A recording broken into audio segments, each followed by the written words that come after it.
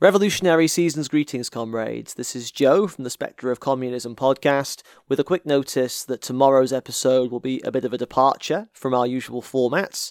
We will be live streaming Alan Woods, editor-in-chief of Marxist.com, who you'll recognise from our episode on the Russian Revolution, talking about the revolutionary origins of Christianity from a Marxist point of view. It's going to be a really fascinating discussion, and we'll be live streaming via our YouTube channel at 7 p.m. UK time. I'll put a link to our YouTube channel in the description for this notice. If you can't make the live stream, don't worry, we'll put up a recording after the fact on YouTube and also on all of our usual podcast platforms, Spotify, Apple, Google, etc. And we'll make that available as soon as we can. Alright, that's it for now.